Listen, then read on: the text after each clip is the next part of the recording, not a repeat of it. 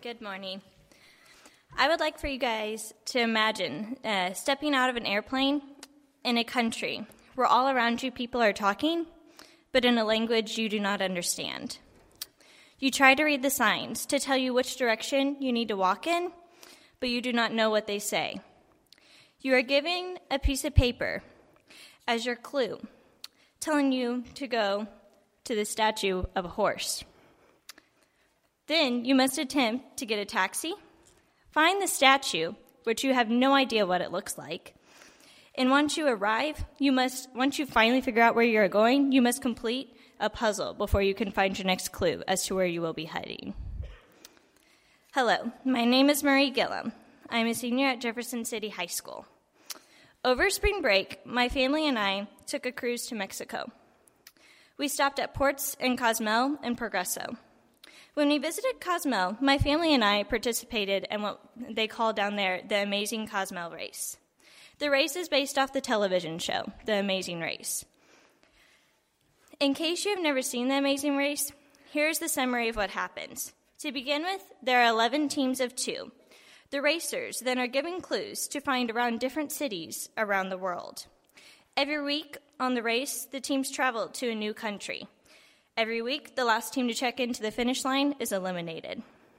In our race, in Cozumel, we were able to see a map of the course before it starts and to use it throughout the race. In the true Amazing Race, you are running blindly around an unknown city where you do not speak the native language. Here's what you know. You know where the starting line is, a clue to start you in the right direction of your journey, and that you are going to end in a finish line. In the Amazing Cozumel Race, our racing starting spot started in a restaurant called the Three Amigos. Yes, a restaurant based off the old movie, The Three Amigos. It was a movie in around the 80s. I'm sure some of you have seen it. The restaurant was playing the movie. It was decorated by pictures from scenes of that movie. Now, in case you don't know my family, let me sum up what this movie does to our household. My brother and dad can quote the entire movie. To entertain us in the car, my brother and dad will quote the entire movie. Randomly in my house, you will hear, "The Three Amigos." Constantly. So, when we arrived in this restaurant and we were surrounded by pictures of Chevy Chase, Steve Martin, and Martin Short, my brother and dad were in heaven. As we sat at the table waiting to start the race, my dad says to my brother across the table, "Wherever there is injustice," and my brother answered, "You will find us." Then my dad goes, "Wherever there is suffering," and David just had to say, "We'll be there." By now, people within the restaurant are beginning to look at our table. Dad then says even louder, "Wherever liberty is threatened," and David answered, "You will find," and then they both started standing up and saying very loudly in unison, "The Three Amigos," and then proceeded to do the amigo salute. My mom and I were so embarrassed, we pretended that we did not know these people. We wanted to disappear. Once all the teams were gathered in the restaurant, the people in charge loaded us into two big taxis to take us into downtown San Miguel. At this point, we were not in the tourist part of Cozumel. They then gave us our first clue, and away we went. Now, I want you to picture around 30 people that do not speak any type of Spanish running around this town where the only language they spoke was Spanish. We're running around kind of like chickens would if their head was chopped off, as the expression is used. It was so bad that the townspeople have now learned, if you are on the Amazing Race because you act like this, that they would take one look at us and go, "Oh, Amazing Race," and then point us in the right direction. We were pretty bad at first. In our journey with Christ, our finish line is being in heaven with Jesus. In Hebrews 12:1, the end of the passage says, "Let us run with endurance the race God has set before us." Currently, in my life, I'm about to begin my race in college. In August, I will start a new chapter of my life at Lindenwood University. However, I'm about to finish my current race, graduating high school. In my race in high school, I have completed challenges that are as easy as what clubs and teams I wanted to be on, choosing which AP classes I wanted to take, learning how to study properly. For my parents, teaching me how to drive, having a job, choosing and losing my friends, and beginning college visits, balancing school and extracurriculars, all leading up until senior year. By this point, I am at what I would call my last clue. When I complete this, I will be at the finish line, graduation in May. My last clue was one of a difficult series of decisions. The last clue was choosing a college, what degree I wanted to get, and applying for scholarships to help me pay for college. For me, the easiest part of this was completing the college applications and applying for the scholarships. I knew the 5 colleges I was considering, so I tried to get ahead by completing all of my applications in the summer. My 5 colleges were Lindenwood University in St. Charles, Missouri, Missouri State University in Springfield, Webster University in Webster Groves, Southeast Missouri State University in Cape Girardeau, and finally, Oklahoma City University in Oklahoma. I know what you're thinking. I understand the schools in Missouri. That is a common thing to say. For money, you stay in state. But why does she only have one school that is out of state? Why Oklahoma? For me, I had decided my major was going to be dance and do a double major in elementary education because I love working with children and I want to be able to teach dance as well as teach children. Oklahoma City University is one of the top dance schools in the nation. I decided to go through the 2-day audition process last October. I was accepted into the university with a scholarship. I was now faced with a difficult decision of should I follow my dream to be just a dancer and get the degree in a state that was not my home, or stay in state and maybe save on money. With careful consideration, I decided that the school didn't necessarily fit all of my educational goals that I wanted to attend. So I decided on Lindenwood University in St. Charles. Like the Amazing Race, I know that where I am starting, at Lindenwood. I have a clue to start my journey, my plan to double major in dance and elementary education. And I know where my finish line, and I know that my finish line at that point will be to graduate college, but my true finish line is to live the life that God has planned for me and then to be in heaven with Jesus. My clue in my race is my plan for my future. I do not know what my next clue will be because I do not know where God will take me. In Proverbs 4:25-26, it is written, "Look straight ahead and fix your eyes on what lies before you. Mark out a straight path for your feet and stay on the safe path." All I can currently do is stay on the path I believe I am supposed to follow. In college, I may decide to change my major. I could decide to take a year off and dance. I could get injured. I could decide I want to teach high school, not elementary school. All I know, I do not know where my path is going to take me, but I do know that my faith in God and searching for the clues He leads me will help me find my path through Him, and my faith will grow through Him as well.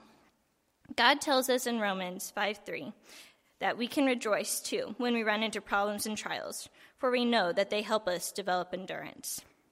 In the Amazing Race, the path is unknown as to how you will reach the finish line, but no matter what, eventually you will arrive. Maybe not as quickly as you were hoping for, or you may have lots of bumps along the way, but you will finish. I know that I will be in heaven with Christ because I'm trying to live the best I can by following Him and following the path He's leading me to find. Now, to finish our story on Mexico, we turned out better in the Amazing Race than we had planned. We got second place out of 11 teams. My dad was thrilled. I would also like to finish with the verse that I believe is a good reminder for us all. It is 2 Timothy 4:7. I have fought the good fight. I have finished the race, and I have remained faithful. Thank you.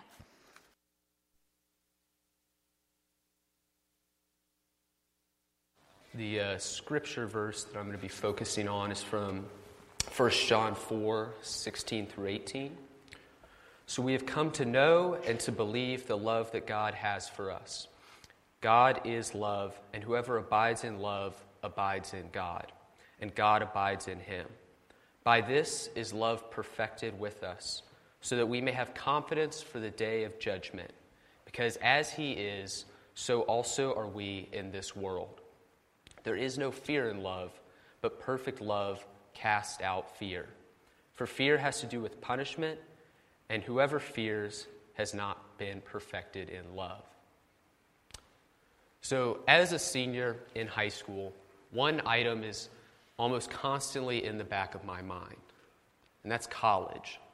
And nothing is more frightening about college than the college admissions process, because in essence, I have absolutely no control over that. I get to write the essays, but besides that, I don't get to talk to the person who lets me in. And so my fate is really in the hands of this admissions counselor who gets to essentially play God, gets to decide who gets in and who doesn't. And this is incredibly frightening because once I press send on that application, the entire process is out of my hands. And this feeling of powerlessness is not only frightening in the college admissions process, but also in our day-to-day lives, because there's a ton of things that we simply don't have absolute control over. So what are we supposed to do when we're faced with these situations that we really can't control the outcome of? St. Thomas Aquinas, in his book, Disputed Questions on Truth, explains that even when we can't control the outcome of an event, one thing that our free will allows us to continue to control is how we respond to it. And so when we feel powerlessness, when we feel like there's this lack of control in our lives, we essentially, in my opinion, have two ways to respond. The first way we can respond is by essentially detaching ourselves from the situation. We can put up this facade like the outcome of the event doesn't matter to us. And this is something I do all the time. I project this persona that I simply don't care about how something ends up. Unfortunately, what this persona, what this facade actually does is instead of allowing us to avoid showing weakness and confronting this powerlessness that faces us and the fact that that's incredibly scary, what occurs is we lead this insular life, this life where we're afraid to make commitments because we're not sure we're going to be able to control those commitments or the outcome of those relationships. And oftentimes, I know I try and rationalize this action to myself by telling myself, so long as I recognize what's going on, so long as I can admit to myself I'm actually afraid and this is all just a facade, it's going to be okay, because I can't lie to myself. However, sociologist Robert Antonio, in his paper with the rather daunting title, Nietzsche's Anti-Sociology, Subjectified Culture and the End of History, explains that what happens when we put on masks, to use his phrasing, or when we put up this facade, is eventually these masks begin to erode our face. And it gets to the point where it eats away at our core identity, to the point where we can't recognize ourselves without the mask on. And so, essentially what happens is this detachment destroys our core identity, and it destroys our ability to form meaningful relationships with those around us. So that being said, we're also presented with a second option. And this second option is obviously the more difficult one, because most of us don't choose to take this option. But if we refer back to the scripture passage, John assures us that there is no fear in love. Instead, what we have is God's perfect love casting out this fear. So the second option is really boils down to recognizing and also accepting that God is the one in control, and we don't have to face this fear because He has this perfect love for us. But as humans, obviously this is a hard pill to swallow. And the ironic part is that oftentimes we're more comfortable with putting our hands in the fate of some college admissions counselor who probably majored in something dumb like philosophy and now has to be a college admissions counselor. And we're not afraid, or what's even more scary for us, is putting our fate in the hands of an all-powerful God. So the important thing here is making that leap. Because when we make that leap, when we have that faith, in an all-powerful God who has a perfect love for us, that's when we begin to see that confidence. Not just confidence in the day of judgment like John talks about in this passage, but also confidence in our day-to-day lives. Author Zig Ziglar claimed that confidence was going after Moby Dick in a rowboat and bringing the tartar sauce with you. And while he may have been making light of the nature of confidence, this quote still underscores the importance of confidence and how liberating that confidence can actually be from that stress of feeling powerlessness, like we don't have control. And this confidence only comes when we actually embrace the love God has for us and learn to accept that He's in control. And the funny thing is regardless of whether we choose the first option and try and detach ourselves or the second option, God's still the one in control. Putting up that facade doesn't somehow put us in the driver's seat. So the next time you're faced with a situation where you feel like you don't have control, or the next time you apply to college, I ask what you take away from this is that accept that God is the one in control and that we don't have to fear because He loves us and gives us the confidence to overcome the situations that we face. Thank you. Good morning, church. My name's Hannah Watson, and as some of you probably know, I've gone to First Baptist since literally before I was born. And just a little bit about me, I'm super involved at my school with track and cross country, show choir, and student council, so I stay pretty busy. And whenever I get really stressed out or overwhelmed and I just want to break or I just want to procrastinate my homework, I'll get on the internet and start reading like short stories or poems just to pass time, So I saw a story a while back that that really stuck with me. So a teenage girl shared a story about a class at school in which her teacher asked the students, "Is love a feeling or is it a choice?" And after a few minutes of consideration and conversation about it, the teenagers all came to the general consensus that love is a feeling. The teacher wanted them to prove themselves wrong, so she had them all interview several adults to get their opinions on the question. Every single adult they asked decided that love is actually a choice and a commitment that you work for every single day, even when the feeling fades. Now, I don't know if that's actually a true story. It was on the internet, but I got a lot out of the message of it.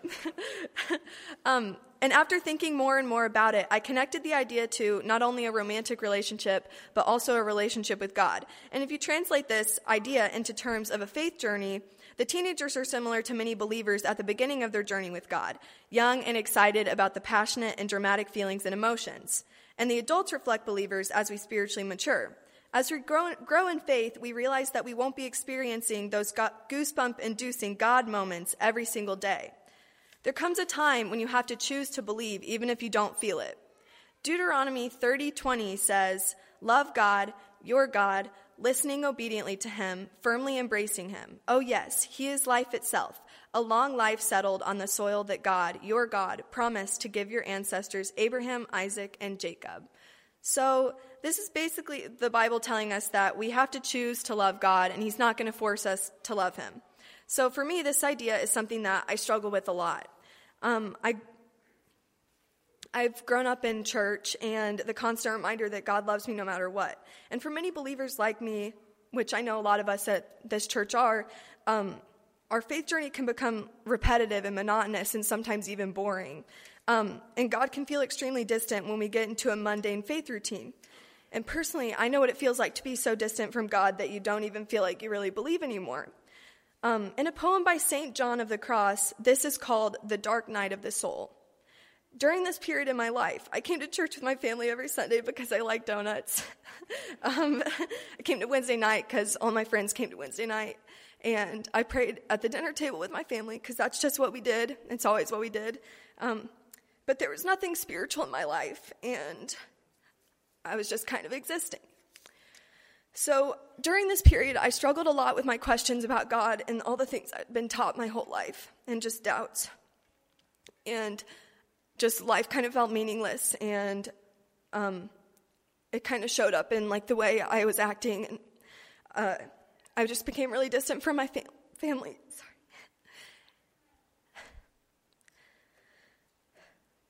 I became really distant from my family and close friends at school, and I made decisions that I've had to ask for forgiveness for. And what a fitting name that is, the dark night of the soul. Everything just feels kind of dark. So, in times like that, music is something that's always been a huge part of my life. I love worshiping, and during that time, even if I didn't feel like I was worshiping God, I just love singing at church. Like, that's always something that I just really enjoyed. And we sing a song during the contemporary worship service that says, "You're there in the darkest night of the soul." So we were singing that song a few months ago, and I had this moment. Again, it wasn't necessarily the goosebump-inducing God moment that wipes away every doubt or question you've ever had about God, just because of that feeling. But it was a turning point in my life. So even though I couldn't feel or see God in my everyday life, I was thinking back on how I had accepted Jesus into my heart when I was 8 years old, when I was baptized. And I realized that I had to make the choice then to choose to feel the love of God. So the entire time, he had been there with me in the darkest night of my soul. I had to believe that and have faith in that. Faith, by definition, means complete trust or confidence in someone or something. I had to completely trust. I had to choose to believe, because that's what faith is. Joseph Campbell, the guy who theorized the hero's journey archetype, said, "The dark night of the soul comes just before revelation, when everything is lost and all seems darkness. Then comes the new life and all that is needed." That song during worship was my revelation. And it wasn't dramatic. It wasn't some huge event. It was just a small reminder from God that I really needed at that time. And maybe this message is your small reminder from God that we all need sometimes. So as Christians, we have to choose to love and believe in God, whether we feel it every day or not. And if you base your belief and love for God on only just a feeling, a relationship is nearly impossible, because you're not going to feel that every day. I can tell you that firsthand. Another equally impactful lyric from the same song I mentioned earlier is, "You're there in the everyday and the mundane." If you choose to love God every day through the mundane, boring routine, you'll realize he's been there all along. Doubting and questioning are almost as big of a part as being Christian as belief is, and that's something I also had to realize. And that's okay, and God's with you in those times just as much as he is with you whenever you're on a God high after a youth retreat or something. We have to choose to believe in God through our doubts and questions, even if we don't feel him every day, because he is and always will be there.